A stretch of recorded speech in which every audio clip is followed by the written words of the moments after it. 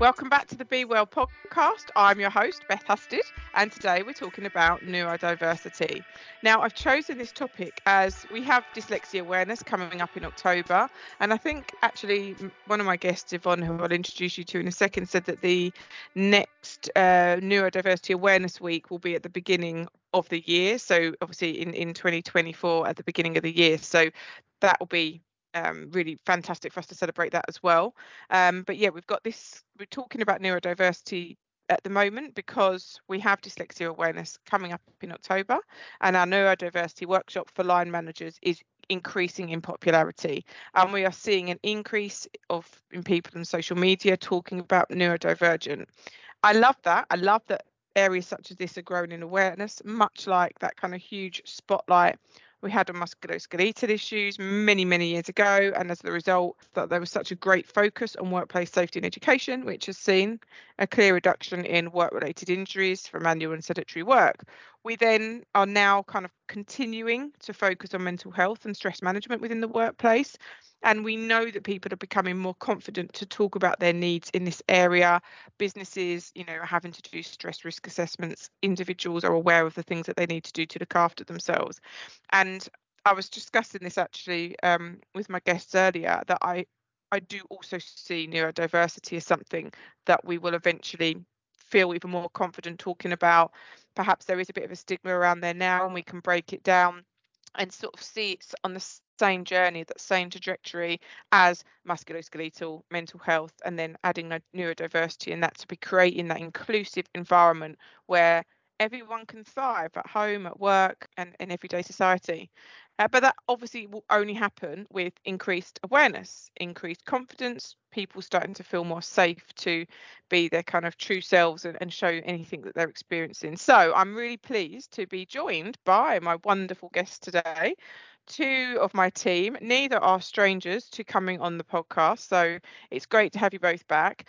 Yvonne and Chloe actually run and work on our dyslexia service here at Unum, as well as providing sort of support and being a subject matter experts on the team for supporting our neurodivergent customers and also supporting their managers. So it would be great if you could both tell us a bit more about yourself and your skills and passion for neurodiversity. Do you want to go first, Yvonne? Yeah, thanks, Beth. Hi, I'm Yvonne Roberts. I'm a wellbeing and rehab consultant here at Unum, and I've been with Unum for 13 years.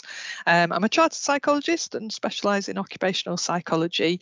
And as Beth said, part of my role is working with Chloe on the dyslexia service, but also working with individuals who are neurodivergent, so maybe with ADHD, autism, or dyspraxia. And I think really what's clear is that everyone's going to be different. So a big part of this work is about understanding their own experience, what they find difficult, what are the pressure points, what their strengths are, and then working together to think about, is there software that might help, what strategies could they use, and then talking with the manager about what the manager can do to help reduce the impact of any difficulties and help the person use their strengths at work. So it's quite different to a lot of the other work that we do here. So, it's something that I particularly enjoy because you can really see the difference in, when someone puts some software in place or some recommendations and it starts to make a difference. It's brilliant to see.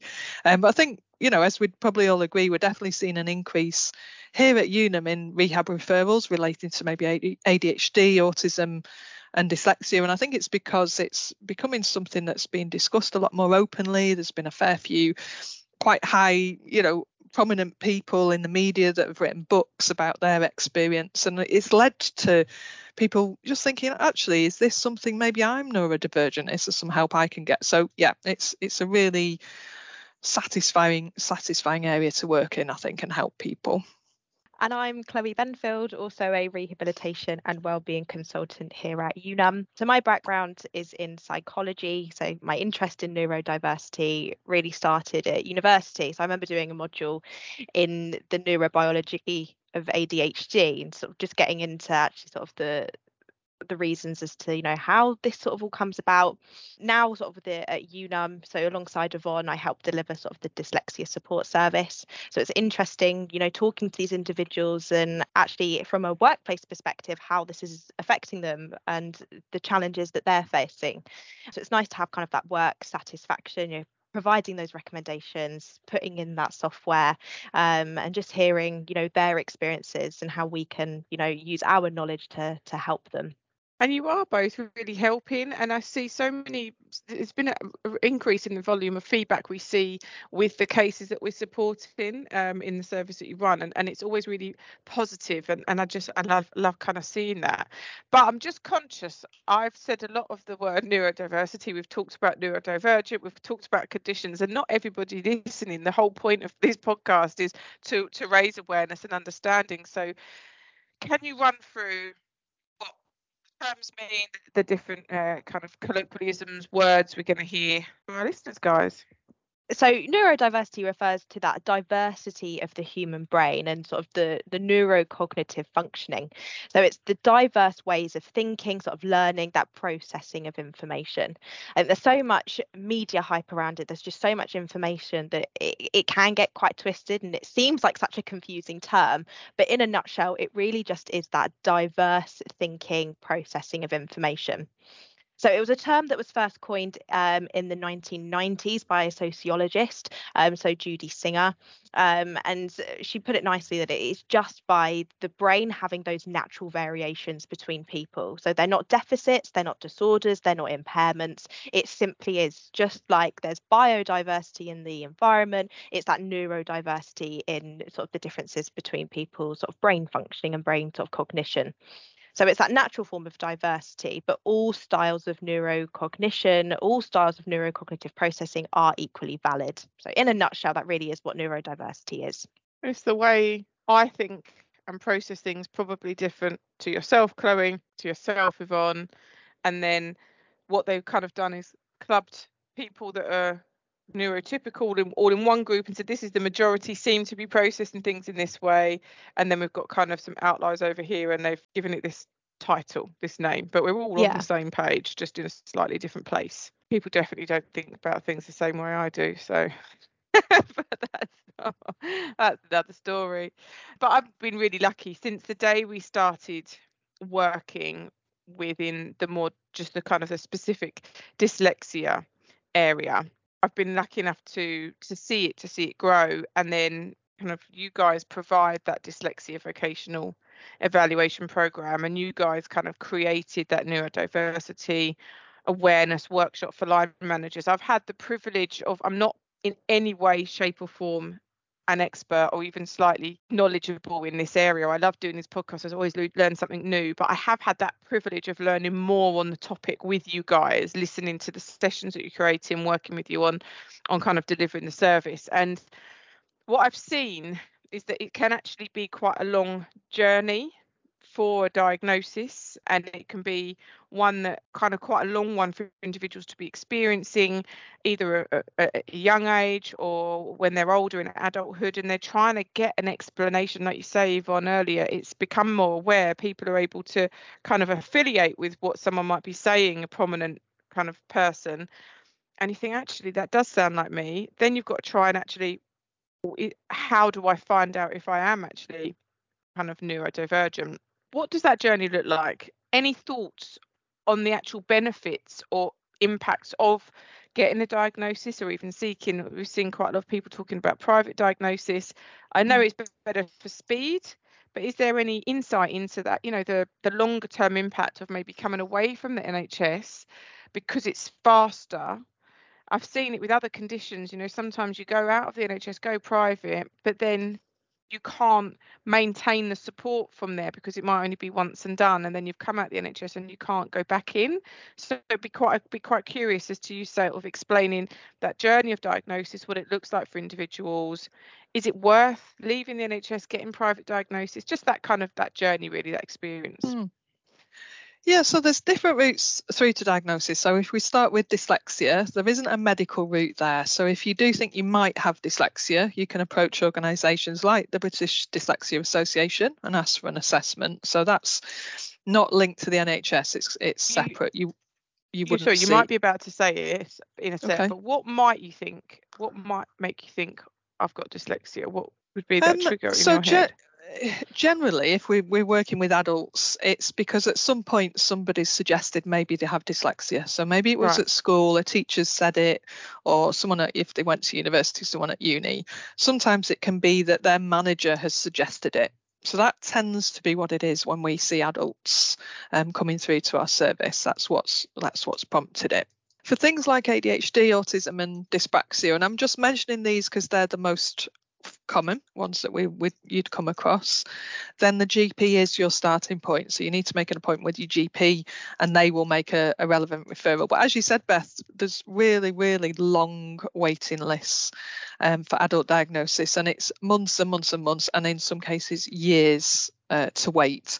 And that can just be really tough. You kind of at the point where you're thinking, you know what, I think it might be this and I want to understand it a little bit more. And so if someone is able to fund it, they may go down the private assessment route. And I was just going to mention actually a programme. It was on the BBC, I think probably a couple of months ago, and a reporter thought that they might have ADHD. So the programme was about them going through the NHS for an assessment, and then also going through, I think they'd had reports of certain private companies whose methods were maybe questionable, or there was complaints. So this reporter also went through these specific private companies as well for an assessment. So the NHS assessment was really thorough. I think it was 2 or 3 hours. There was a big discussion about early years experience, whereas these particular private companies that the BBC looked at, they carried out much shorter assessments. I think it was like half an hour for one of them. But what was interesting was that the NHS assessment said that the reporter didn't have ADHD, but the private company said that he did. So I think I remember watching it at the time just thinking, gosh, that's so difficult then for someone who thinks, okay, maybe I'll get the money together, maybe I'll go down this private route. But then the actual diagnosis would then be thrown into question. Is this a reliable, place to go to? So I think, as that programme shows, you do, I suppose, anytime you go with your health or anything for yourself, you need to do your research, make sure the company you're going to is reputable if you do decide to go privately. But I guess the additional challenge, if it is to do with ADHD, we see for ADHD sometimes medication is suggested because it can really be helpful for some people. It helps with concentration. And if you want to try it, then trying to get that prescription transferred back to the NHS, it's either really difficult or not possible. So you're left with paying private prescription charges, and those you have to keep seeing the psychiatrist maybe, or the specialist frequently over time. So, those costs add up. So it just puts you in quite a difficult position, I think, if you are there. But Chloe, I think like Beth was talking about, what does it mean to get a diagnosis? What are the benefits and things? I think you were going to talk a little bit about that. So sometimes I think that there's so much emphasis that is placed on a diagnosis, and for some people, that is what they need. They need that validation to help understand themselves, and it puts a lot of the pieces of the puzzle together sometimes, and just helps for their understanding. But there doesn't always sort of need to sort of be that diagnosis. And I think sometimes we need to come away from the labeling aspect and feeling that we need to go for a diagnosis, that we need something there, we need something to hold on to. And actually, it's all just about, do we have the support avenues in place, to do our job role and to sort of function every single day and have the support that we need, just like everyone else can sort of get by. Thank you, guys. It's not the easiest journey for anybody, and it must be particularly tricky to support individuals know what you need to say or do, and understand what they're going through as well. Now, something I thought would be interesting to share on the podcast is something that you talked to me about when you were sharing your knowledge and research, and it was something that was called a spiky profile, and it really interested me, and I thought it might be something that we might want to share today. It's something you've mentioned when it comes to kind of those who are neurodivergent, and it would be useful, I suppose, because you said we're not too concerned about diagnosis when you come into our service, because we just want to help that individual and put them at the centre. So what does that kind of idea of that spiky profile, how does that contribute to understanding and understanding their ways of working? So we talk about the spiky profile, and it means that there's a big difference in someone's level of ability from one task to another. If someone's neurotypical, we see less differences between those different abilities. But if someone's neurodivergent, it might be that, for example, they're really brilliant at maths, they're able to work out really difficult maths problems, but they might have difficulty navigating to a place they've never been to before. And I think it can be helpful for you as an individual, if you're in this situation, or for a manager to just understand this sense of the spiky profile, because what it means is that, yes, there's going to be some areas that are a bit more difficult, that take a bit more energy to do, maybe compared to others. And for those, we need to think about, okay, what can we put in place to help with those? But more importantly, how can I as an individual, or how can I as a manager, support someone to really use their strengths at work? So can I adjust this role so this person is really using their strengths? Maybe there's one or two things that are tricky. I'll put some software in place, or I'll change the way that I provide information to them, because that's easier for them to process. And that's why I think the spiky profile can be quite useful in that sense, because that's our ideal. We're looking to set up a place where strengths can be used and you can really start thriving then at work. I like that bit about the thriving piece, and if we're not looking at things as being weaknesses, we're looking at things as things we can support that person to be doing better, but let's really utilize. I know that I've always had different team members. Sometimes they're incredibly attention to detail, and I'm really not. And that's not even just to do with being neurodivergent. They just love like making sure that all the T's are crossed and the I's are dotted. You guys always tell me how awful I am just at filing stuff, and we can never find anything because I've put it in some random folder that made sense to me. And I think that that's really, really important to be able to be making it positive. You are extremely strong in this area. Let's really utilize that so that you feel just as validated and valuable as everybody else. Something I have heard, and I know that we've spoken about it before, is this idea of individuals saying that their neurodivergence is a superpower, but that has raised a little bit of controversy in some areas as well. So I'm quite interested to sort of hear your take on that kind of concept, really, the superpower concept. Yeah, it's a really interesting sort of idea, and there's been a lot of conversation around it. And some people who are neurodivergent sort of quite like the fact that, they do bring strengths, and it isn't all negative, that they do have kind of big things that they are good at. But for other people, this idea of having a superpower doesn't always sit well with them. That it actually can bring a bit of a dangerous perspective, that if you've set the expectation that you're hiring these superpowers, or superheroes that bring a superpower, that they're going to do something out of the ordinary. So you might be setting that unrealistic expectation that they are going to be an overachiever, or they're going to be a perfectionist, that they are really creative and they're going to bring something really great, when it's just part of their unique skill set. It just forms part of their identity. And I think sometimes that's a better way of looking at it, that we all have strengths, but it's just part of our identity rather than it being a superpower. I think the other thing, for example, is as a manager, yes, it's helpful to have an idea of what someone might be experiencing if they've got dyslexia or ADHD, but you'll only ever know if you talk to them about it and understand their experience. So if someone says, I've got ADHD, and their manager or colleague assumes that they're going to have this superpower of hyper focus, it might not be the case for that individual. When we're talking about neurodivergence, everyone is completely different. You're only going to understand by talking to that person, because we know that different aspects can overlap. Other factors can have an influence. You can't make an assumption of what someone can or can't do. I think the biggest thing is what we should be doing every single day is just treating every individual as an individual. We can't lump everyone into one thing. Something is really important as a manager, for example, is to always just talk with your staff and find out, how do you like feedback? Because your way you like feedback is going to be completely different to the way someone else likes feedback. What support do you need? What home situation have you got? And we'll work around all of those things, and then just added to that mix is what the things that we need to support you with. How can I make sure that you can do your job the best of your ability? What areas do I need to know about so I can help you flourish and thrive. I think it's just, let's not lump everyone in together and say just because you've got that condition you're going to be X, Y, and Z, because we even know it from mental health. Just because you've got diagnosis of depression doesn't mean the way you're experiencing depression is going to be exactly the same way as someone else who's got depression. We're all going to be completely different lifestyle situations, different triggers. Let's just make sure that we treat everyone as an individual, all the way through to gender related topics as well. It's just the same thing. Who are you? How do you identify? How can I support you?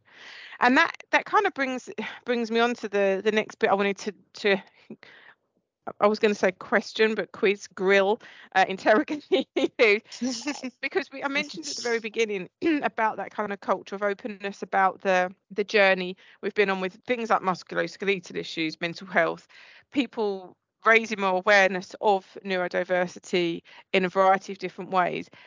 And some of the reasons people don't speak up about a number of different things is stigma. Like it wasn't necessarily anything people were talking about a long time ago. And was that because it was well known? Is it the fact that because it hasn't been talking about, I don't, as an individual living with this, I don't want to share it because I don't want to be seen positively or negatively? So like, do you think there is still a stigma? If there is, what can we do as a society? What can I do as a manager? How can we interact with our colleagues, family, etc., to make a better environment, or even just sort of thinking about work, make a better work environment? Yeah, well, I do still see evidence of stigma, really. So we work with a lot of different people. It might be generational. So, for example, someone in their 50s who I worked with recently who'd held back during their working life from saying that they had dyslexia because they felt they might be looked upon differently, felt very, very cautious and concerned. Or sometimes, people holding back from discussing a previous diagnosis in their, because of the experience they've had in the early life. So maybe they've been made to feel less than or not good enough, or they've been made to feel that they're not trying hard enough. And that has a huge impact on, your self-esteem and what you feel about yourself. And it's going to influence then in adult life, in working life, how comfortable you feel about saying, you know what, this is where I am, this is what I need, this is what I can do. But then I also see sometimes younger people who are kind of feel like, well, this is what it is, I've just got to deal with it, and they have no expectations that there's going to be any changes made at work to help them thrive, like we used that word earlier on. And then there's some individuals that are really clear, this is what I need, I'm going to ask for it, this is what I deserve. So we see quite a breadth, really. And I think in your question about, well, what can we do as people, is give each other the chance to explain how you work best, what do you need, what's going to work well for you, and just give people that time and space, I suppose. It's interesting as well because my one of my children has dyslexia and was diagnosed kind of later than normal, but still as a child, and that was fine. It made life a lot easier. We'd always really struggled with homeworks and things like that, so it gave us some explanation, some support, and she was able to then get on at school a lot better. But even now, I hear you two in my head when, for example, we might be texting and then she doesn't pick up on, I was talking to you about it before, on like a double negative or an inferred message that would just, it's the way she's reading it is completely different to what we are saying. And sometimes she'll be like, my dyslexia is meaning I cannot understand what you're saying, that I can't interpret what point you're making. And other times she'll just reply to a state something we've sent, and it's almost like what we're saying is the opposite of what's in there, but she answers it directly because she can't interpret that. And it's just really funny because any other time you might just be like, whoa, that's a bit rude, they've just, but I'm able now to hear you two going, it's the processing in the brain, like this is a slightly different thing, that isn't rudeness, that's just, there's no reason for them to be picking up on your weird secret ways you're writing stuff, just state the facts and make it clear. And so it is just generally, if people do talk about it more, then there is more awareness, and then you can just go, I didn't make any sense, like I would recheck something I would write now. I'm a bit more conscious of, can I help you? No, like if you are write a no or a question at the end of something where they are, that kind of stuff. It's very interesting because I double check the way I'm writing stuff because it's not going to being picked up, and then it will just create confusion. So making sure that the awareness, the conversations are had, and see if you can make things any better for them. I suppose there's tools and resources that are out there. We know most about work. Every day I was just talking about texting, for example. That's something to be aware of, and it might be useful if you know that you've got a neurodivergent friend. One of my friends has got ADHD, and so she is always you go around the house and you don't know what you're going to expect to come into. She's either going to be ready and prepared for you, or the house is going to be in a state of disarray, and she's going to just be sitting in a mess of confusion, not really knowing what she's going to do next. Like you just prepare yourselves for these things. But at work, for example, is there tools and resources that can help individuals that you could talk through, because that's obviously what you're doing every day, is making those recommendations? Yeah, absolutely. And I think that's the beauty of what we do. There's so many different tools and resources out there that, when we're having these conversations with these individuals, really getting to understand what are their challenges, what are their barriers, so we can, bespoke those to them. And even just things really simple adjustments, like coloured overlays, or just, a free software that's available on Microsoft, just little things like that people maybe aren't aware of that are there to tap into, can make such a massive difference. I think it all boils down to, having those conversations. Something that we've touched on throughout the podcast is, what are their barriers, what are their strengths, what can we trial, and it's okay for things to not work. Trial it, make sure we've sort of written it down. An adjustment passport might be something to consider, but just making sure that things have been sort of trialed, and that type of thing. It's a great way to see it in different types of categories, so all the different softwares available, whether it's text to speech softwares, whether it's Dragon, or just the functionalities through Microsoft, things like Grammarly or Read and Write. There's loads of different softwares out there dedicated for neurodivergent individuals. I attended a talk recently, and there was a lady on there who is neurodivergent, and what she was saying, in her 30 sort of year career, the biggest support, the biggest tool, the biggest resource that was implemented for her was to just be herself. That if she needed a break, if she needed, she could stim freely if she needed a break, and there was just that acceptance there, and that was the most beneficial adjustment she's had over any software, or any organization time management tools, or memory, concentration, anything. That was sort of the most beneficial, which I thought was interesting. So it's all, have that conversation, what are those barriers, but break it down. Can we change their working environment? If someone is autistic, do they struggle with that social interaction? Can we put them maybe away from busy walkways, or working from home? Is that an option? A meeting room, can that be booked out for someone to work in? Whether it's adjustment, flexibility in their hours. From a wellbeing perspective, just having those breaks, additional micro breaks or medical comfort breaks. There's dedicated training as well. So there's loads of different organisations out there. Genius Within is a great one. They celebrate neurodiversity. How can we, as neurodivergent individuals, what can we tap into? How can we focus on those strengths and train people through their day-to-day job role to make it a little bit easier for them? It's interesting when I speak to a lot of sort of graduates now, a lot of AI is being used as well. So ChatGPT, a great one that I'm seeing so many people talk about. So there's loads of different sort of support tools and things like that out there. One of the biggest key takeaway messages that I've heard recently is that, all adjustments will help everyone, whether they are neurodivergent or neurotypical. Adjustments help everyone. So we can all use an escalator, we can all use a lift, but for some people, using that just makes it a little bit easier. We could walk up the stairs, but if we use the lift, it just makes it a little bit easier. So we need to just set up that job to utilize people's strengths. Are we setting that up to celebrate their strengths and make it just easier for them? It's that idea of a rising tide lifts all boats. That's it. That's what I was looking for. Yeah. if the manager really focuses on making sure objectives are very clear, thinks about how messages are communicated, as you said, Beth, talks to the team about how do you prefer to receive feedback? What do you want to do if something's gone wrong and I need to talk to you about it? How would you prefer that to go?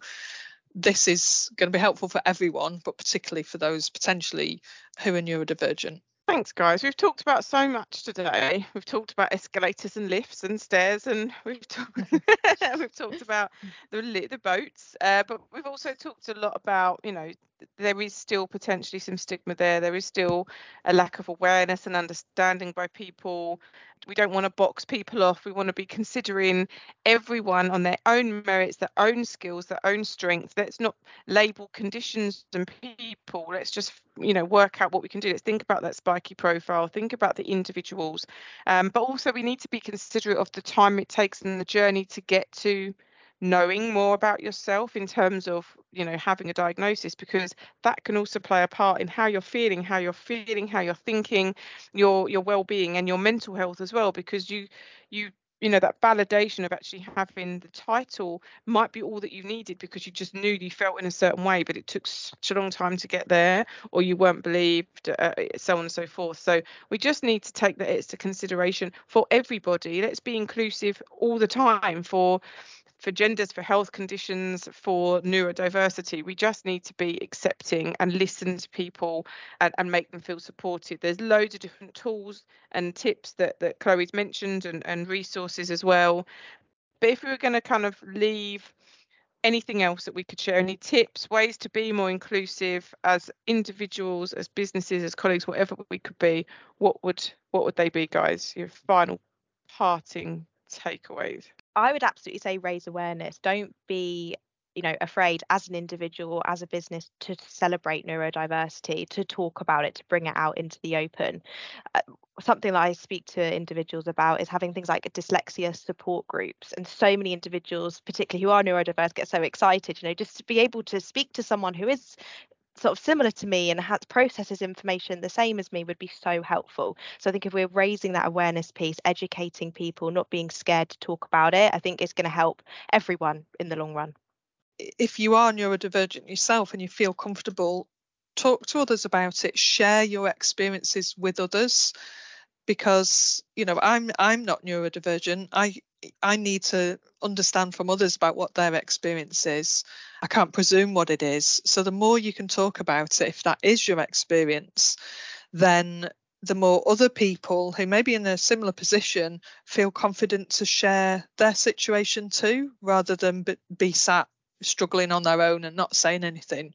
So I think that's important. And the other bit, I guess, it's a big part of what we do is around well-being. And just remember your own well-being in all of this, and think about what you need to do to keep yourself feeling the best you can. Because if you do have dyslexia or ADHD, it's going to take a lot more effort if your job role is really not using your strengths. You're going to be using up a lot of energy, mental energy, to get through the day. So really making sure you're taking care of yourself would be the other thing. But I always say that, don't I, Beth? That's always what I Well, we say that as a team. We all say that. Every single condition we talk about, any issues we talk Take about, care of anything is yourself. like, look after yourself, prioritize yourself. We do manager sessions when we're talking about recurring conditions, and make sure you do your own well-being, because you need to be in a good place to look after your stuff. You are the sole person that can look after yourself. No one else can. And if you can't look after yourself, you can't do any of the other things that you're expected to do anyway. So always prioritize your own health and well-being. And there's lots of other podcasts on this channel that you can listen to help you with that as well. So thank you very much, both of you. Was there anything else that you wanted to share, or Beth, I think you mentioned at the very beginning about Neurodiversity Celebration Week, and it's at the start of March next year. So they've just released that. March the 18th. March the 18th. Thank you, Chloe. Brilliant. Thank you so much. So I think we're looking to have another podcast out by then, and hopefully we will be able to get some individuals with lived experience to come on and give us some more insight as we continue with this journey of awareness when it comes to neurodiversity. So that's just for me to say thank you so much to Yvonne. Thank you so much to you, Chloe. It's been insightful again. As always, I've learned something, and I really, really appreciate you taking the time for today. Thanks, Beth.